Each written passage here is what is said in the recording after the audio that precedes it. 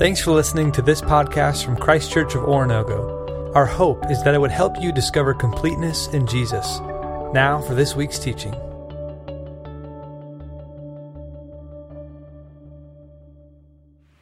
So if you want to open your Bibles to John chapter 15, we're going to be looking at verses 1 through 17 here in just a moment and just have a little bit of family business. Want to encourage those of you that will be traveling this summer. And just a reminder, we have a Thursday night service. It's the same as our weekend service, on our Sunday service rather. It begins at 6:45 every Thursday. If you have travel plans and you want to stay connected to your church community and worship with your friends and family, we just want to remind you of that and encourage you as the summer begins and travel plans increase, that you keep that in mind. Also, just want to be grateful today for several things. I did some research, and in part of my research this week, I found something I thought was fascinating. It was an explanation of what we as a country do to honor those who have served in our military, and I appreciate it. It said Armed Forces Day, which is the third Saturday in May, is to honor those currently in uniform. Veterans Day in September is to honor those who used to wear the uniform. And Memorial Day is a day set aside to honor those who never made it out of uniform. When I thought that, it really struck my heart to be reminded of the differences of the ways that we celebrate.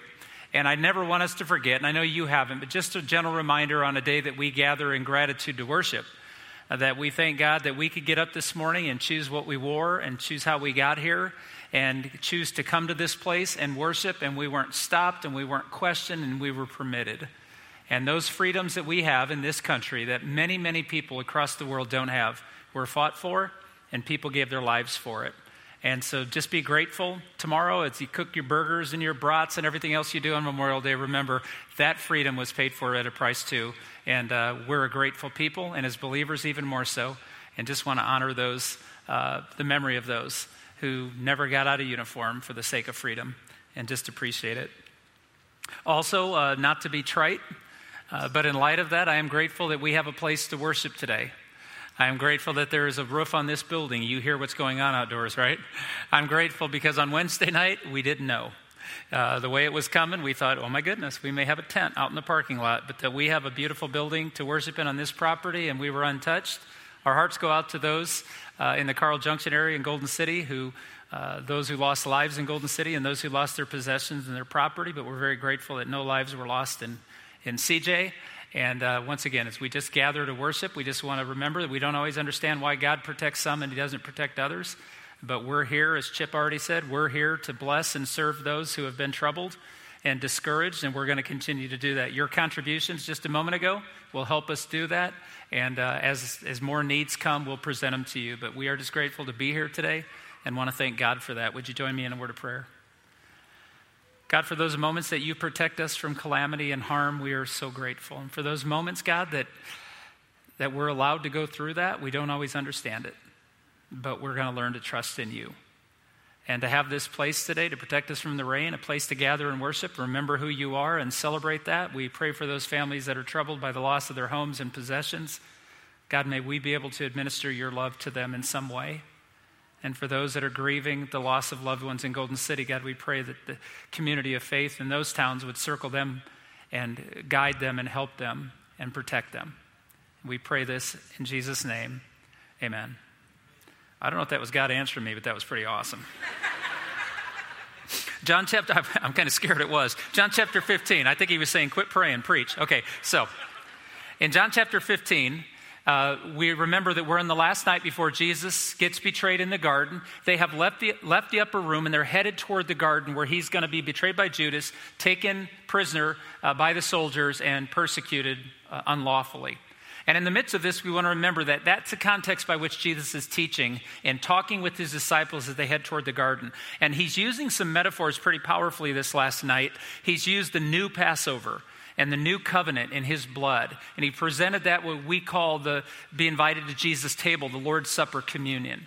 And then he used the Passover, or the metaphor of washing feet, and he related that to the cleansing of his blood on the cross and how that would wash us of what is unclean in each and every one of us. And then he used the metaphor of preparing a new home, an abode, a place, a palace that he was preparing for us, and he would come back and bring us to be with him in a new kingdom with his Father. In Genesis 1:28, another metaphor was offered when God said, "Be fruitful, increase the number, fill the earth, and subdue it." He was speaking to Adam and Eve, and he told them to produce life, to have babies, to fill God's earth, to fulfill God's purpose, to be a part of God's plan to have dominion over this world. That fruitfulness metaphor or image has been present throughout the Old and New Testaments. In the Old Testament, it is talked about those who love God and serve his purpose. It's also used on a few occasions in the Old Testament where it's called fruitfulness, where they're not producing fruit, and it's referring to those that are in rebellion against God's plan for them, a rebellion against God's desire for us to fulfill our purposes the way he created us. In the New Testament, this fruitfulness is often used as a metaphor for Christ-like character, joy, hope, peace, patience, gentleness, kindness, and the fruit of the Spirit. So this has been out there since the very, very beginning, but this is a metaphor that Jesus captures and uses that night when he's going to remind his disciples that what's about to happen to him would be very, very important for their future, but in the present, there was something that he wanted to give them too. And he's going to use this metaphor, and it's quite fascinating when we think about what he does with it. Let me tell you what this metaphor is, first of all. We're going to talk about it in three different ways. It's a growth metaphor.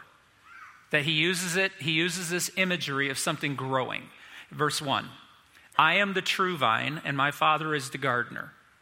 From the very beginning, he establishes two views on this, two word pictures for us to remember. That he's the vine and we're the branches, and the branches come out of the vine and they're sustained by the vine, and God is the gardener of that. So the children of the kingdom itself, the church, the growth, the life, the renewal, all of this comes from Jesus alone. It doesn't come from our own innate ability to do anything. It all comes from Jesus as the source.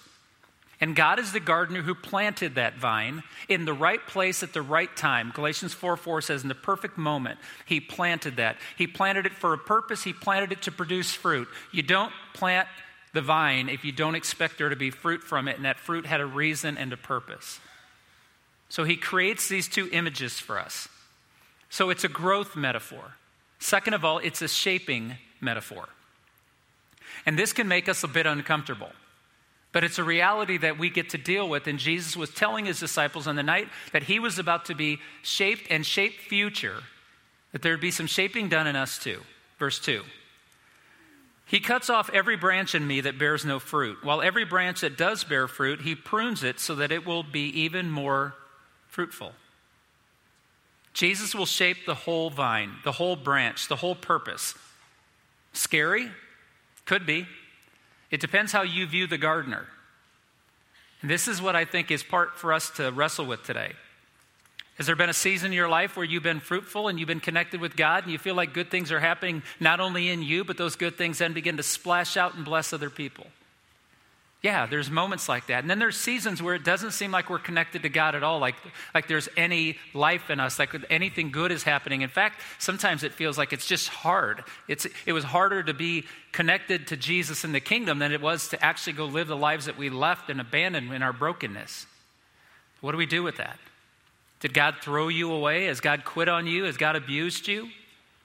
Well, it says in verse 2 that he cuts off every branch, which is interesting because we might think that means he just lops it off, he gets fed up with us, he gets discouraged, and we're done. But actually the word cut off is the concept of lifting up.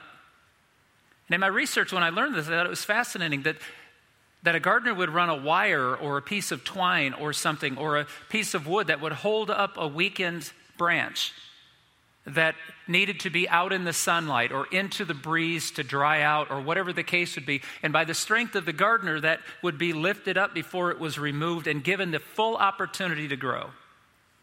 The gardener's first action with an unproductive vine is not to kill it, but to lift it up and take the pressure off of it so it can grow the way it was intended to grow. It's a beautiful metaphor.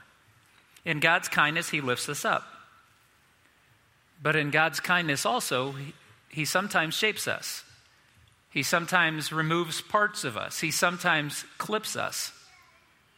And we ask the question, why is God doing this? Does he hate me? Is he mad at me? Is he paying me back for my past sins? Why are these difficulties coming? Because we live in a world where everybody says, if God really loves you, your life should be easy. Your life should be comfortable. Your life should be so simple that you have everything you need with no questions asked. That's not biblical. That's just man wishing really hard. Because the truth is, God's a gardener. And sometimes God has to do some things in our lives that we don't always appreciate to get us where we need to be to grow, to gather our attention. So I'm going to use an example, and I'm going to use a metaphor. Let's try that. I'm going to use a metaphor to explain a metaphor. Let's see how this works.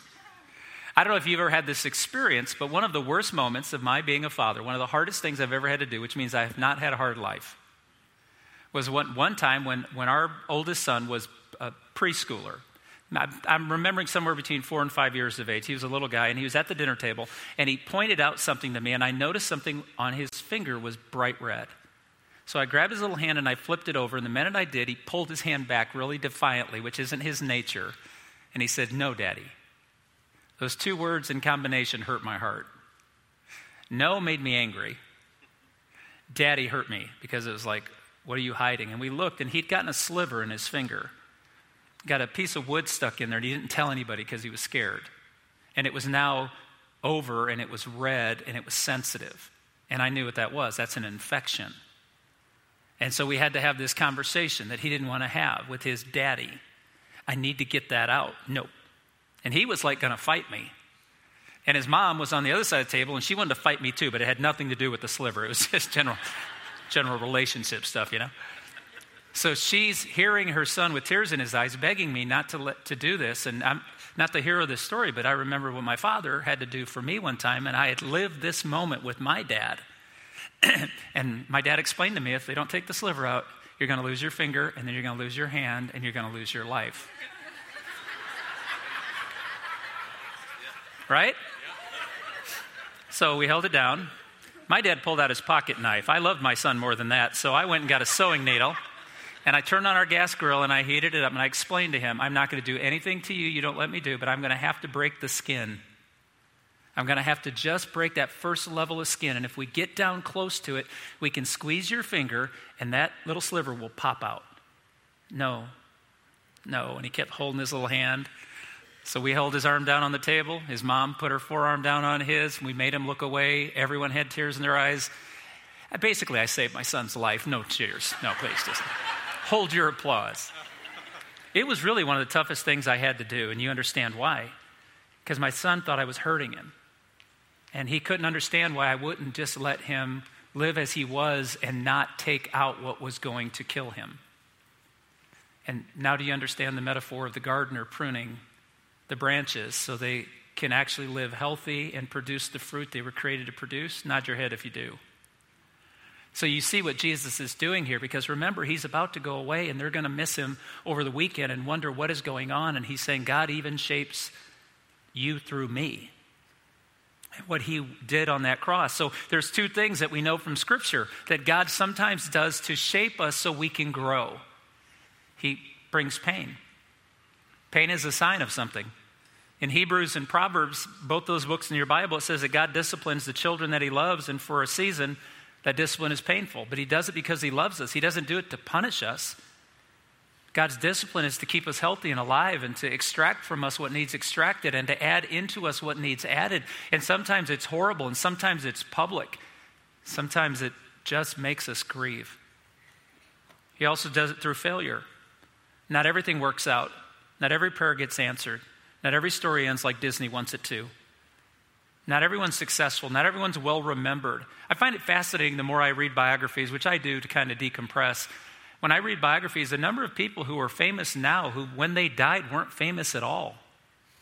Nobody knew what they had contributed. They were just the person who passed, and it was later that something they thought of that was well ahead of its time, or something they dreamed of, or something they invested in, that everybody made fun of. Some of the greatest inventors in the world have been openly mocked for their ideas that we now use every day for our convenience and comfort. Sometimes failure is what God does to take away from us things like pride and attitude and a lack of gratefulness. God's telling us to hold still. My grandmother used to say that to me 100 times a Sunday in church. My mom was down in junior church with all the little kids. My dad was at the front serving in some capacity. He was just an elder in the church, but he would serve offering a communion and help out, do announcements and stuff like this. So we would sit with my grandma and grandpa. I've shared the boring stories with you about my grandpa feeding me candy to keep me quiet, and I loved him. My grandmother was a disciplinarian. She'd snap her fingers, and every kid in the church feared her. So you really shouldn't fear her, but she didn't take stuff from anybody. And when she snapped her finger, she didn't care what your last name was. You better be still. She used to also give me spit baths, which I have forgiven her for. I always wondered how her licking her finger and wiping something on my face made me less or more clean than I was before. I don't understand that. But she'd say to me while she was doing this, hold still. I was like, oh, woman, if you weren't my grandma. Alex, hold still. I got to get this out of you. God says, Mark, hold still. I know what I'm doing. You see, pain and failure may seem like punishment unless you know the gardener. Then you trust that he has your best intentions. It's also a comforting metaphor because Jesus is going to offer us something in the holding still that matters. Verse 3 and 4. You are already clean because of the word I have spoken to you. Remain or abide in me, and I will remain, abide in you. Remain or abide in me, and I will remain or abide in you. I know some of your translations say abide. Some of the older ones say remain. The truth of it is it's a beautiful picture here. Stay connected to the source. As a branch, stay alive in the vine. See, notice that Jesus is saying, in me you have all you need to do all together with me what we intend to do. Some of the translations say abide or remain. In fact, Paul uses a different word. He says, say rooted in Christ. Go down deep in the soil. Be planted where God plants you and draw deeply from what God has provided for you. Verse 4. No branch can bear fruit by itself. It must remain in the vine. Neither can you bear fruit unless you remain in me. I am the vine. You are the branches. If a man remains in me and I in him, he will bear much fruit. Apart from me, you can do nothing. The fruitfulness that God desires from us is not found in any innate ability you and I have. It's found in the beautiful part that Jesus is providing this through us by simply abiding in him, remaining in him, staying connected, staying engaged, participating in a relationship that's life itself. What does it mean to remain or abide? What does this look like? What does Jesus provide for us should we do this? Should we stay connected? It's that whole imagery that Paul uses about the body. He said, a toe can't tell an arm that one is more necessary than the other. When they're connected to the entire body, they all have purpose. Do you see how these things have been throughout the New Testament? This constant reminder. What does it mean to remain or abide? It means to be faithful. Faithfulness is where we find our life. Faithfulness is where we find our hope. Verse 6 says, if anyone does not remain in me, he is like a branch that is thrown away and withers. Such branches are picked up and thrown into the fire and burned. The scholarship that I read suggests that Jesus is actually referring to Isaiah chapter 5 and Ezekiel chapter 15, where imagery is used of the vine and the gardener all the way back in the Old Testament. This is one of God's favorite metaphors to connect us to him. And in that metaphor, what they're actually talking about is a branch off of a vine, or a vine itself, is not strong enough to produce furniture or to build and structure a home. It doesn't have that dexterity and strength. And so if it's not producing fruit, you might as well cut it down and burn it. That's all it is for a momentary wisp of heat. It's powerful imagery here. And Jesus is saying that if you abide in me, you can't help but produce fruit.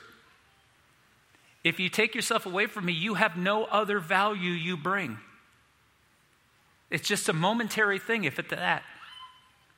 Eugene Peterson has one of my favorite books I've ever read on discipleship. Well, it's one of the most formative books I've ever read on discipleship, and it's called The Long Obedience in the Same Direction. I read about 3 years ago something that did alter me. It wasn't that it was that profound. It was just so incredibly practical. It made sense to my heart, and that is that you drive a habit, and then a habit drives you. Let me explain what that means, because you have this experience in your lifetime. There were certain things you never did. Maybe eat well or exercise or study or prepare or whatever it is. Even your job, you had to learn the disciplined habit of doing a certain thing a certain way. You're a welder. You had to learn how to do that safely with all the right tools and how to do that and protect those around you and protect the material that you were producing. You had to learn all of that. And you didn't know how to do it, but you had to go and change the way you did things to do it the right way. And then you found out that now you don't even have to think about doing it the right way. You drove the habit, and then the habit drives you. Those of you that I don't know why you do this, you run long distances. I have a friend here who runs 100 miles over a weekend and tells me about it. I pray for him. I don't know what else to do. He just didn't get up and run 26 miles in a day. He trained, he drove the habit, and now what? I see him running all year long. Outdoors, middle of the night, I see a headlight on a body bobbing up and down. I'm like, hey, Steve, as I go somewhere else. You see, you drive the habit, and the habit drives you. Listen to me when I tell you about faithfulness. Faithfulness is not something you're good at. You become good at it. You discipline yourself to remain faithful to Jesus, to abide in him, to grow in him. And when you get faithfulness and you begin the discipline of choosing Jesus over everything else, and that doesn't mean you don't get to do anything else, it just means that anything else becomes secondary to the most important thing, faithfulness. You get awareness and attentiveness. In other words, your mind will begin to focus on the relationship that matters and an awareness of how that relationship is feeding everything else in your life. Verse 7. If you remain in me and my words remain in you, ask whatever you wish and it will be given to you. I have always struggled with the discipline of prayer. I'm not against prayer. I just don't naturally default to it. I'm a selfish person who has things to do, and I get burdened by this. I was sharing this with the staff last Monday, and I struggle with it, and I've come to understand this, and it's given me some freedom. I'm really not struggling with prayer. I'm struggling with abiding. And when I'm not interested in studying the Word, I'm actually not struggling with studying the Scriptures. I'm struggling with abiding. You see, think about it. For some in this room, you don't open the Word of God. And I'm not shaming you. I just want to have an honest conversation this morning about what abiding feels like and looks like and needs to become for us. If you can go every day of your life, any day of your life, without opening the Word of God or stopping and having a moment where you pause and ponder the power and the truth of God's Word, what it says about Him, what it says about you, and what it says about the world we live in. If those truths aren't permeating your mind, then you're living and believing in the lies of a culture that speaks to you every day, and you don't even have to have the discipline to hear their truth. And if you're not in the Word of God, and if the Word's boring to you or you don't know what to do with it, it's either you've not disciplined yourself to receive the benefit of it, or you're really just struggling with abiding with Jesus. You want Jesus to do things for you, but never actually change you, speak into you, and guide you. Same thing with giving. I know it's a touchy subject, but there are people who take and take and take. You see, one of the tests of discipleship is when you move from being a consumer to a contributor. And I don't mean financially, but that's part of it. I love Zoe's story this morning about the kid with the rock. It's just natural nature because of his love for Jesus to give. But there are people who have struggled with prayer and they struggle with Bible study and they struggle with giving and they don't invest in the kingdom. They're just consumers. They want Jesus to save them, but there's no glory, there's no honor, there's no putting Jesus first. And somehow we believe that that's like normal. Like that's acceptable. It's like a ball player who comes and picks up a uniform and never goes to practice and shows up to games. They're not really invested at all. See, the issue is not whether you give money or whether you read your Bible, whether you pray. The question is that those things aren't a part of our lives because we're not abiding with Jesus. And we need to draw deeply into that because then all of a sudden, and I can tell you this from personal testimony, when you begin to fall back on Jesus, prayer becomes natural, Bible study becomes natural, and giving becomes natural. I don't do those things so Jesus is pleased with me. I do those things because He's already pleased with me. And I desire that. Faithfulness, attentiveness, awareness, taking time to sit in the presence of God and receive what He has for us becomes natural. Fruit cannot stop itself from being grown on a branch connected to the vine.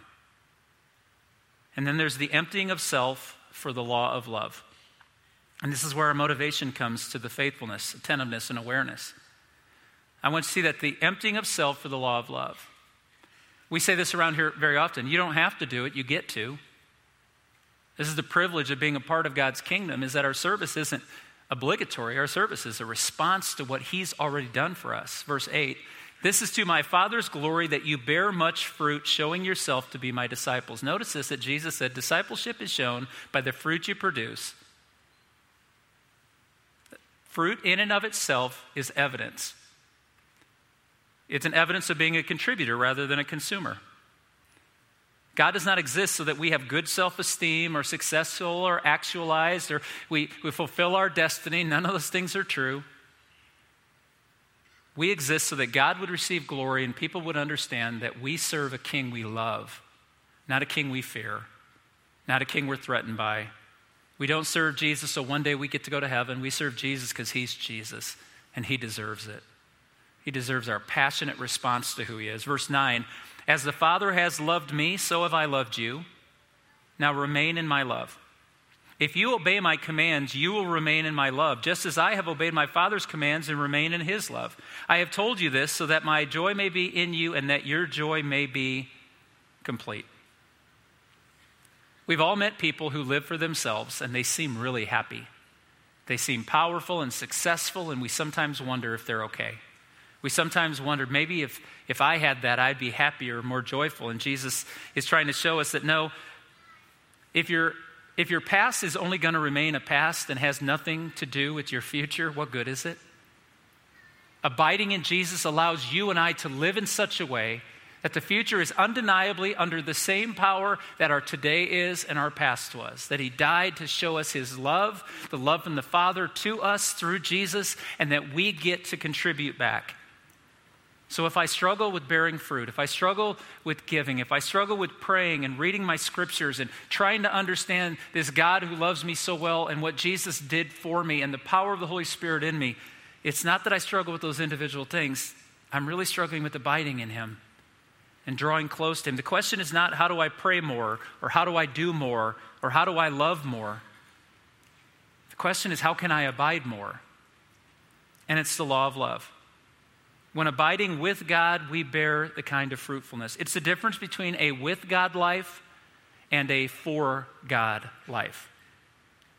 A with God life is journeying on the path that Jesus is directing and fulfilling the purposes for which he's called us. The for God life are religious activities that we do to say we did them. Like we're contractually, we've met the obligation of the contract. No, Jesus calls us to a with God life, an abiding with him, a beautiful metaphor. And then he concludes it all in verses 12 through 17 by simply giving us the motivation for abiding. My command is this: love each other as I have loved you. Greater love has no one than this, that he lay down his life for his friends. You are my friends if you do what I command. I no longer call you servants because the servant does not know his master's business. Instead, I have called you friends, for everything that I learned from my Father I have made known to you. You did not choose me, but I chose you and appointed you to go and bear fruit, fruit that will last. Then the Father will give you whatever you ask in my name. This is my command: love each other. The why behind abiding is because we're loved. The expression of our abiding is to love. It's to love God and share his glory. It's to love others so they know his glory. You want to bear fruit? You want to glorify God? You want to have joy? Then love people as God loved you. Jesus said, you are my friends. I love that. I think we could spend the rest of our lives meditating on that. I give you that today. Here's the gift of gratitude. Meditate on the fact that Jesus said, you are my friends, not my servants. I'm not obligating you to do this. I'm asking you to. I'm calling you to this. What a gift. The with God life changes everything. What do we receive? We've been forgiven. We've been loved. We've been called. We've been made fruitful. We've been chosen. He's going to prepare a place for us, and through the cross and the resurrection he did. He's coming back to receive us, to bring us back to himself, all because God loved us, all because Jesus loved us enough to come on God's behalf, all because he died on the cross through love, and all because he will raise us in resurrection through love. Hold still. It may be difficult, may be painful at times. It may seem that there are periods of time where I go out and I look at a plant in the backyard and it's producing nothing. There's no berries on it. There's no flowers on it. There's nothing on it. And I wonder, is this, maybe you're in a season right now that feels like this January, December, and March where nothing's growing. But remember, God is faithful and God is good and he's working in your life. And if you can hold still and just abide in the love of Jesus and lean back into that love and offer him your love in return, those flowers will come. Those berries will come. That fruitfulness will show itself. You can't be stopped if we stay connected. So I'm going to give you 3 quick things. For your head, understand the opportunity he is offering you to abide. Ask yourself, what do I need to get rid of to abide? I'm going to love him enough to get rid of my distractions, so understanding him is important. For your hearts, cherish the ways in which he strengthens us. Cherish that it's not reliant on you and me. It's always reliant on him. And for your hands, open the Word of God and talk to him. Abide in his Word, abide in his Spirit, abide with him through the things that he's given us. It is a long obedience in the same direction, and it will produce life. Around this room are 4 tables.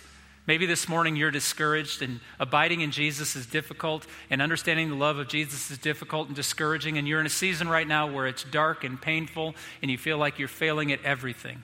We'd love to pray with you. We just won't pray for you, we'll pray with you. And people have gone to these tables right now to meet you there, that they might pray with you this, and we will commit to 1 week to praying with you over and over every day, that Jesus would become so real in your life that abiding with him will be the joy of your heart.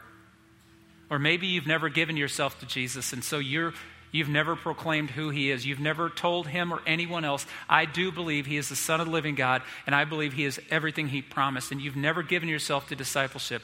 Drive the habit, and the habit will drive you. Trust him.